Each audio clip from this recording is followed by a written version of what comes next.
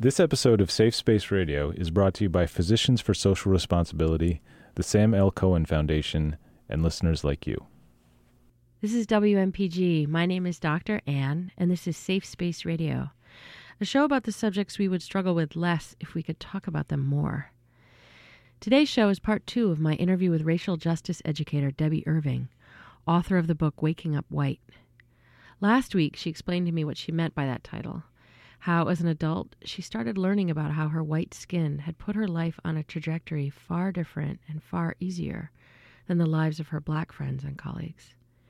She began to notice the ways in which all her life she'd been skeptical of and kind of blind to the experiences of people of color, and the ways she'd unconsciously been causing them injury through her dismissive comments and behavior. Like when a black friend had told her how uncomfortable she felt in an otherwise all-white meeting, and Debbie had assumed she was overreacting and seeing racism when there wasn't any.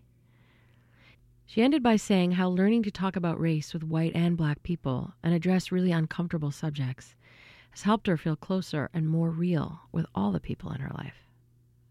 I invite you to go check out part 1 of this interview on our website if you haven't heard it. Here's part 2.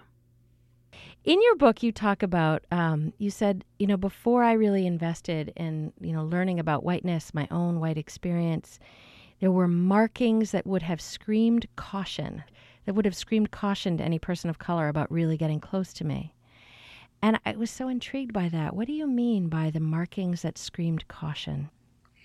Oh, I think this will surprise people to hear this, but it's things like, the way I was taught to start a polite conversation was to say, where are you from? What do you do? They were all these conversation starters that are actually so incredibly offensive to many, many people of color or people who aren't born here. And the idea is the way it can be. So my intention is to be friendly, get a conversation going. The impact is, which I had to have pointed out to me by another white person who was further along in her journey than I was, the impact on the person who's hearing that is, do you really have to put me in a little box before you can relate to me? You need to know, am I black? Am I Asian? Am I mixed race? You actually need to know that before we can have a conversation. Or you need to know where I can work. Are you trying to figure out how worthy I am, or how valuable I am, or how educated I am? Or you need to know what my credentials are, what my pedigree is. Right. And so this is such a perfect example of you didn't know that this is what you were communicating. You were being your regular, polite, interested, you even thought warm self. Mm-hmm. I mean, I can't even imagine how many times I've done this. Yes. Without knowing it. Were there any other things that you learned that you were doing that were screaming caution without you realizing it? Oh, probably. Well, you said, when you picked up this book thinking, oh, I know all this. I went, for people who've read the book, it was this whole course, this graduate school course that really changed my life. And when I talked about the big aha moment with the GI Bill, that was part of the course. So I marched into that course thinking I knew everything. And thank you for joining me in that embarrassing confession, Debbie. Yes. And I think that one of the things that's a major red flag is when white people start talking about how terrible all the other white people are and how much they know and how liberal they are. That can be a real red flag that, oh boy, this person thinks that, they're not willing to work on themselves, or not willing to look inside. They really want to differentiate themselves. I think it's yet another way that we're sort of trying to prove our goodness. Yes. Which is tiresome. Or another one, which I haven't thought about, but I think would certainly be true, would be asking a question that would show a level of ignorance. So, why don't you live in Winchester? Have you thought of living in Winchester? If I had asked that of somebody back in, even I think the 70s or 80s, I think they would have looked at me with two heads like, are you kidding? You don't know that I can't live there? So there are a lot of questions like that would just display a level of ignorance. Right. And I don't mean ignorance in a mean way. I mean not knowing what you don't know. Genuinely, right? It's a true blind spot. It's a true blind spot. The better word for it. So when you talk about, white people disparaging other white people and saying how bad they are and that that's a red flag, I can certainly recognize that. I've certainly done that.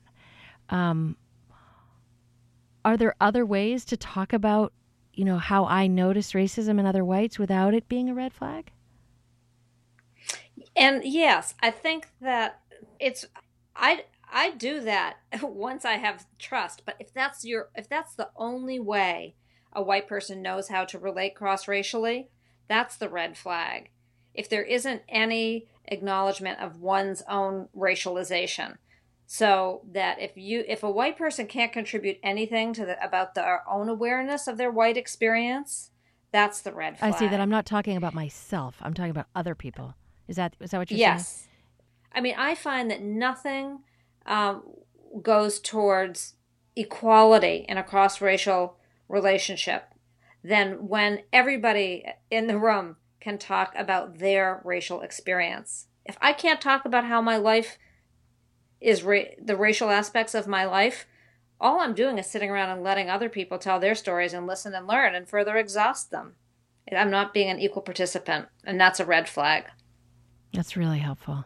I think that for me, certainly even thinking about myself as having a race, is something that I had to learn. And that is enough. That right there is enough to get the conversation started. That's all. That's all you need to say. As opposed to, tell me about your terrible day. Tell me about your terrible life. I think it's terrible what other white people do to you. Then you're asking someone to educate you. You are showing that you really haven't done a lot of internal work about understanding your own racialization. Yeah. How you were saying, white people, we're trained to, when we meet a new person, say, oh, what do you do? It's the first question. What do you do? Mm-hmm. And if you're not going to ask that question for all the reasons you just said, what are the new questions you ask now when you meet a new person? Well, because I spend a lot of my times at conferences, I'll say, how's your day going? What workshops did you go to this morning? Find something about the experience that's common. As opposed, just what I would say is try to stay away from pinning a person down on their social location. On their class, on their sort of identity. Class, ethnicity, identity, yeah. It comes across in a really yucky way. That makes sense to me. I'd like to ask you now about how what you've learned about racial justice has affected you as a parent. And especially because one of the things you write about was about how in your childhood there was this idea of really sheltering the children from the news and fostering a sense of optimism and kind of sheltering them from really knowing about any bad thing. And you write a little bit about how that's kind of white privilege because, of course, Black mothers are telling their Black sons, like, this is how you have to act with the police, keep your hands out of your pockets, et cetera, et cetera. There's all this stuff that white mothers don't have to tell their white sons. But is it more than that? Like, how do you talk to your children about race, maybe when they were really young especially? Yeah, well, if I could do it all over again, I would.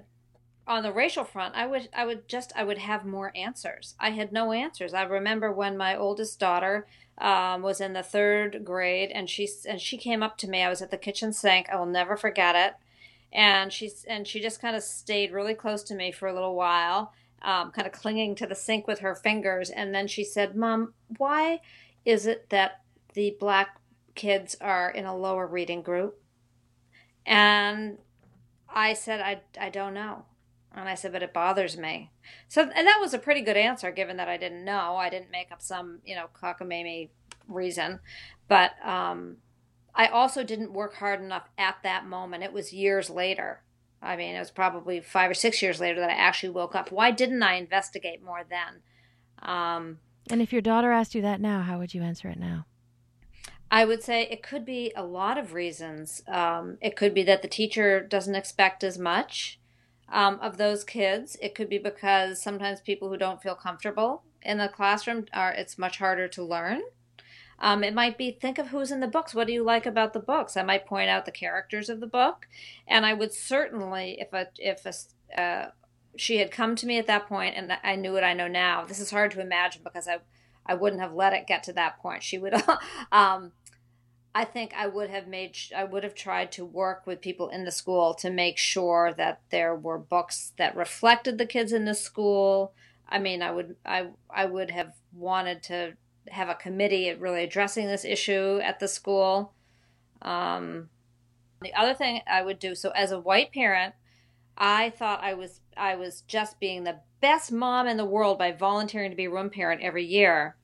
And I judged the fact that most of the parents who were volunteering at the school, showing up for the fundraisers and on the various little committees in the PTA, were white parents.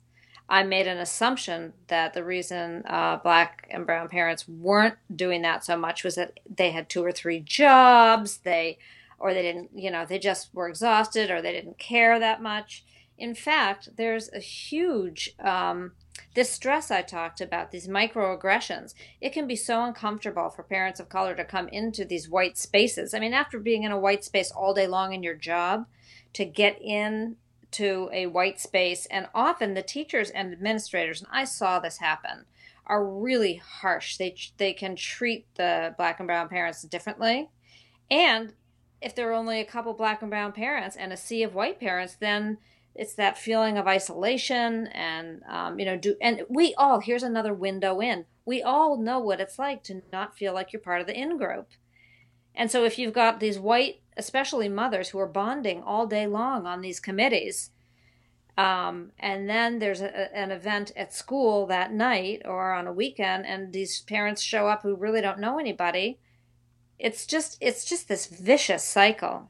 So what I hear you saying is that often Black and brown parents aren't volunteering to be more involved in the school because they have white space fatigue. They're exhausted. Yes. They're exhausted from being in a white space at work and then having to come into the school where it's also kind of run by white people. Is that what you mean by white spaces, that they're run by white people? And how could we change these public spaces to have them be less of a white space? Well, yes, that's what I mean. And by the way, that isn't the only reason. There are all kinds of reasons people don't come to school, but that was the one that really surprised me the most. I used to think in terms of diversity. I used to think, well, there are 1 or 2 Black families here, so we're good. These days, I think in terms of 33%. And that's a number that I started to realize, that's what we're really talking about. Once you get to about 1/3 of the room, I think things start to shift. And so in terms of schools, and if you're in a school where there is a diverse student population and a parent population that reflects that student population isn't showing up, then I think it's time to do serious outreach. I mean, maybe you go hold your PTO meetings in different parts of town. Maybe you actually pick up the phone and have a buddy system phone call to get people there. But to just sort of expect to have one email blast and have people show up equally, I don't think is realistic. And there's also, here's another very interesting aspect to schools right now, and that's that 85% of the teaching force in America is white. And our population of students is getting closer to 50-50. 50 white, 50 a combination of people who would not identify as white. And everybody in education, or many people in education, understand and acknowledge that it would be great to diversify the teaching force so that it reflects the student body more. And yet, teaching salaries are so low, and the education to get a teaching degree is so expensive that the only people who can really afford to become teachers are people whose parents can either help them avoid having loans or can be their safety net if they default on their loan. And that goes back to the whole wealth divide, the wealth gap. We're seeing it's very hard to attract and retain teachers, not even teachers of color, students of color who are pursuing the teaching field. So that's another example of systemic, vicious cycle, self-perpetuating racism. And that keeps it being a white space. Exactly.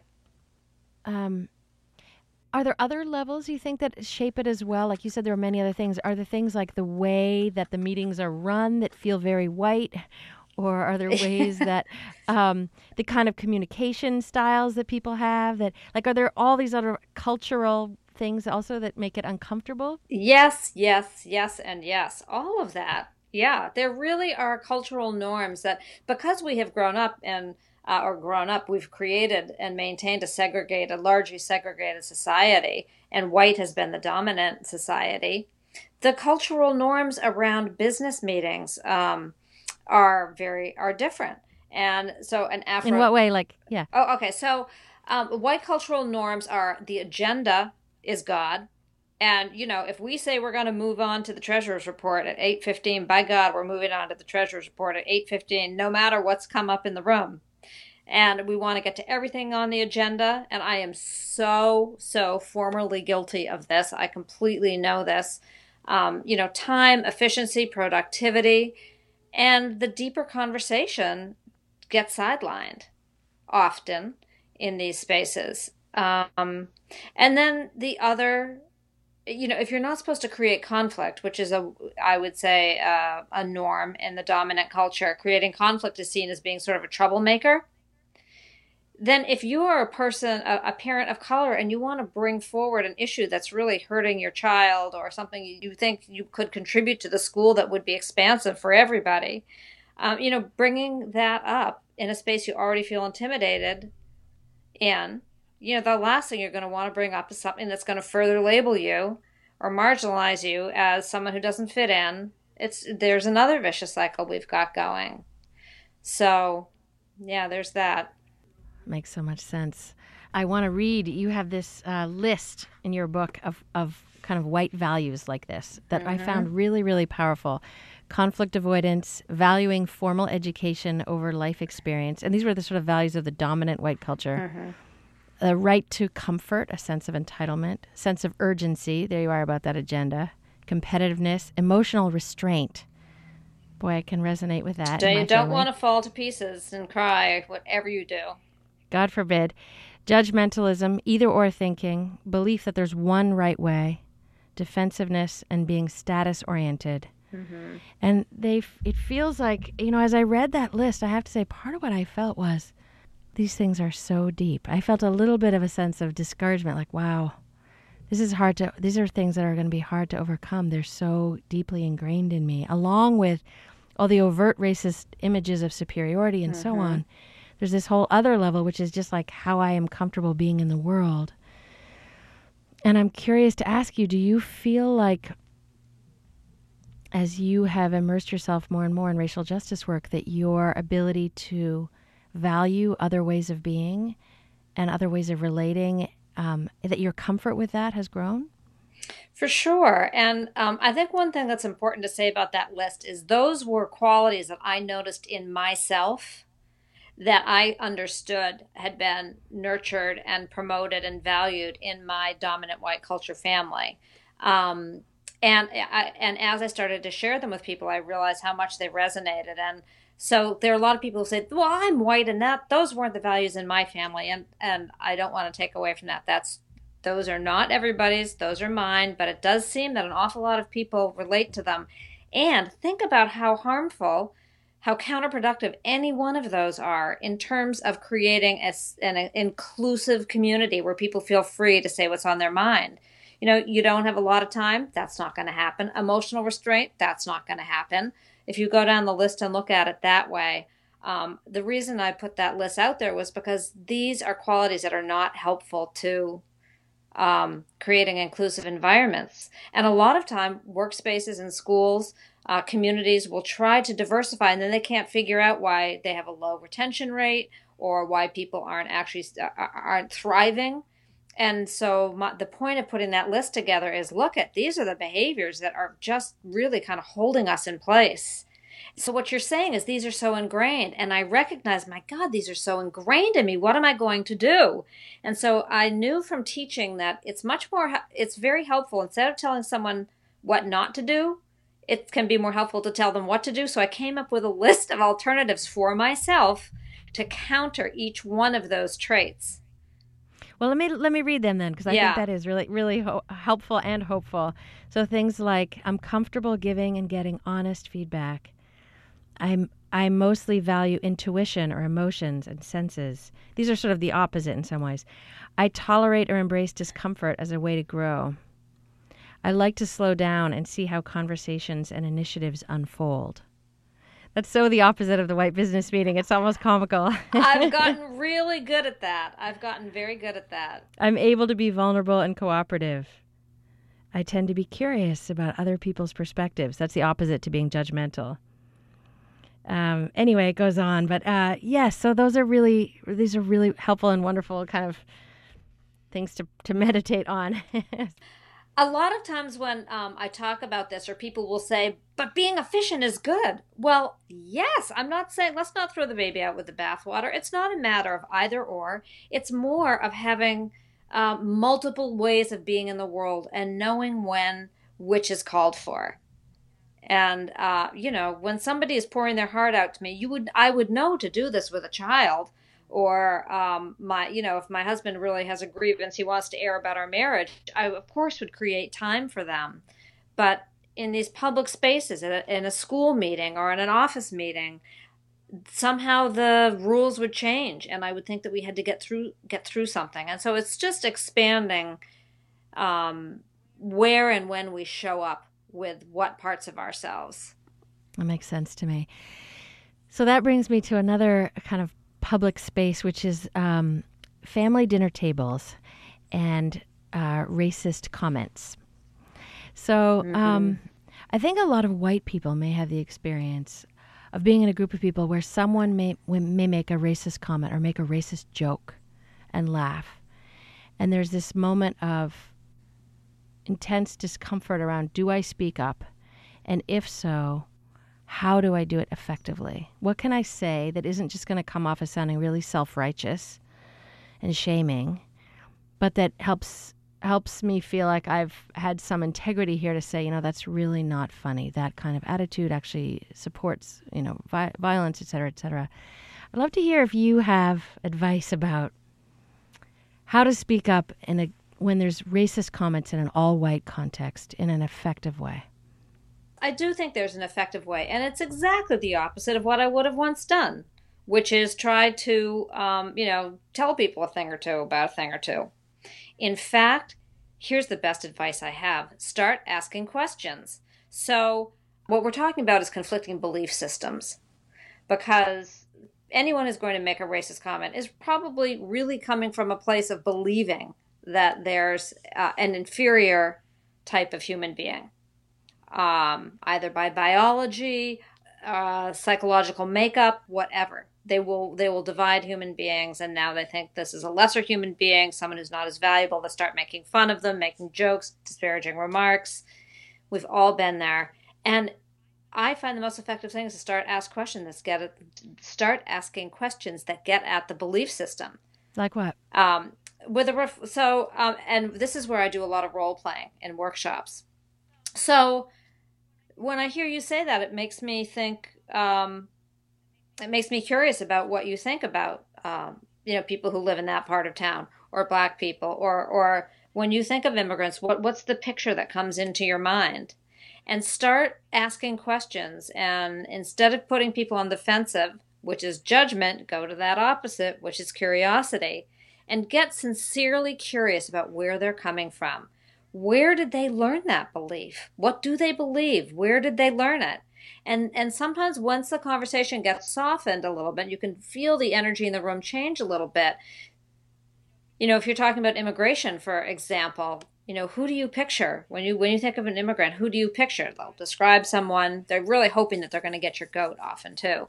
And you just stick with it in an unflappable way. And you say, but so what does that mean? What would you think of someone who moved here from Germany, tomorrow? Is that a different?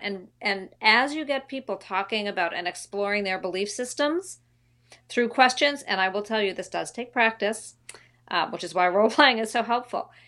Often I will watch a person say something about their own belief system that they realize makes no sense. And that's when a person really starts to change, is when they hear themselves say something that makes no sense. And how do you make sure that that isn't ultimately humiliating for them? Because that feels like that would backfire. I think for me, Peggy McIntosh actually was, as you know from my website, one of my mentors. And one of the things that she always said to me is just speak about yourself. Just talk about yourself. So if I were to say, because for me, when I realized I was thinking, every time I heard the word immigrant, this image of a Mexican was popping up. And I'm not quite sure where that came from, but I started thinking, well, what if it was, then how do I feel about someone from Germany? Or how do I feel about someone from, someone who's upper class from Venezuela? Or how do I feel about a Canadian? I started to really challenge my understanding of that term and what am I really saying? So I think when people give of themselves and admit to their own, not admit isn't even the right word, share your own process, it invites people to get in their process. And I'm making it sound really easy and neat and tidy, and it's not. And I think this goes back to that idea of being willing to just, let it get a little uncomfortable. Yeah. And the people who are in your life, if they're family, they'll stick with the conversation in ways that will surprise you. And I'm not just talking from personal experience, but all of the white people who I have worked with over these last few years who will say, I cannot believe it. Look at the article my mother just sent me. She's now sending me stuff to educate me. Isn't that so hopeful? That's really thrilling. So Debbie Irving, thank you so much for being my guest today. It's been an ongoing process of learning more from you. Just when I think I've figured it out, I keep learning more. Thank you for helping me know that that's what the whole process is. And in some ways, I can feel that jumpiness we described, like that anxiety about interracial relationships. I feel it lessening in the context of talking to you because I feel like so much of this is really understandable human relationship stuff about feeling about stuff that I actually do feel competent to navigate. I don't know, there's something about talking to you that makes me feel this is more doable. And that feels very encouraging. We do. We all have these skills and we use them a lot. We just somehow get panicky and forget to use them, or they don't apply in exactly the same way. So there is some learning for sure. Thank you so much. I want to talk about resources, the ones that we've mentioned in the course of these interviews. One is the PBS special, Race, the Power of Illusion. You can get the transcripts for free online. The video itself you actually have to order. The next one was the Diane Sawyer special called True Colors, which was in 2 parts. And then lastly, I want to recommend Waking Up White by Debbie Irving, and also your website, debbieirving.com. And that's Debbie with a Y, Irving with an I, debbieirving.com. There's a blog and all kinds of resources there. Debbie, thank you again so much for being my guest. If you did not get a chance to listen to this whole interview, and you would like to, or you'd like to email the link to a friend, please go to our website, which is safespaceradio.com. There you can subscribe to get a weekly email with a link to that week's show. You can also download the show onto your smartphone for your morning commute. You can write us a comment. We would really love to hear from you. And if you prefer, you can get the show through Facebook or through iTunes. My thanks today to Gabe Graben for producing the show and Jim Russell for being our consultant. Coming up next is Speak Freely.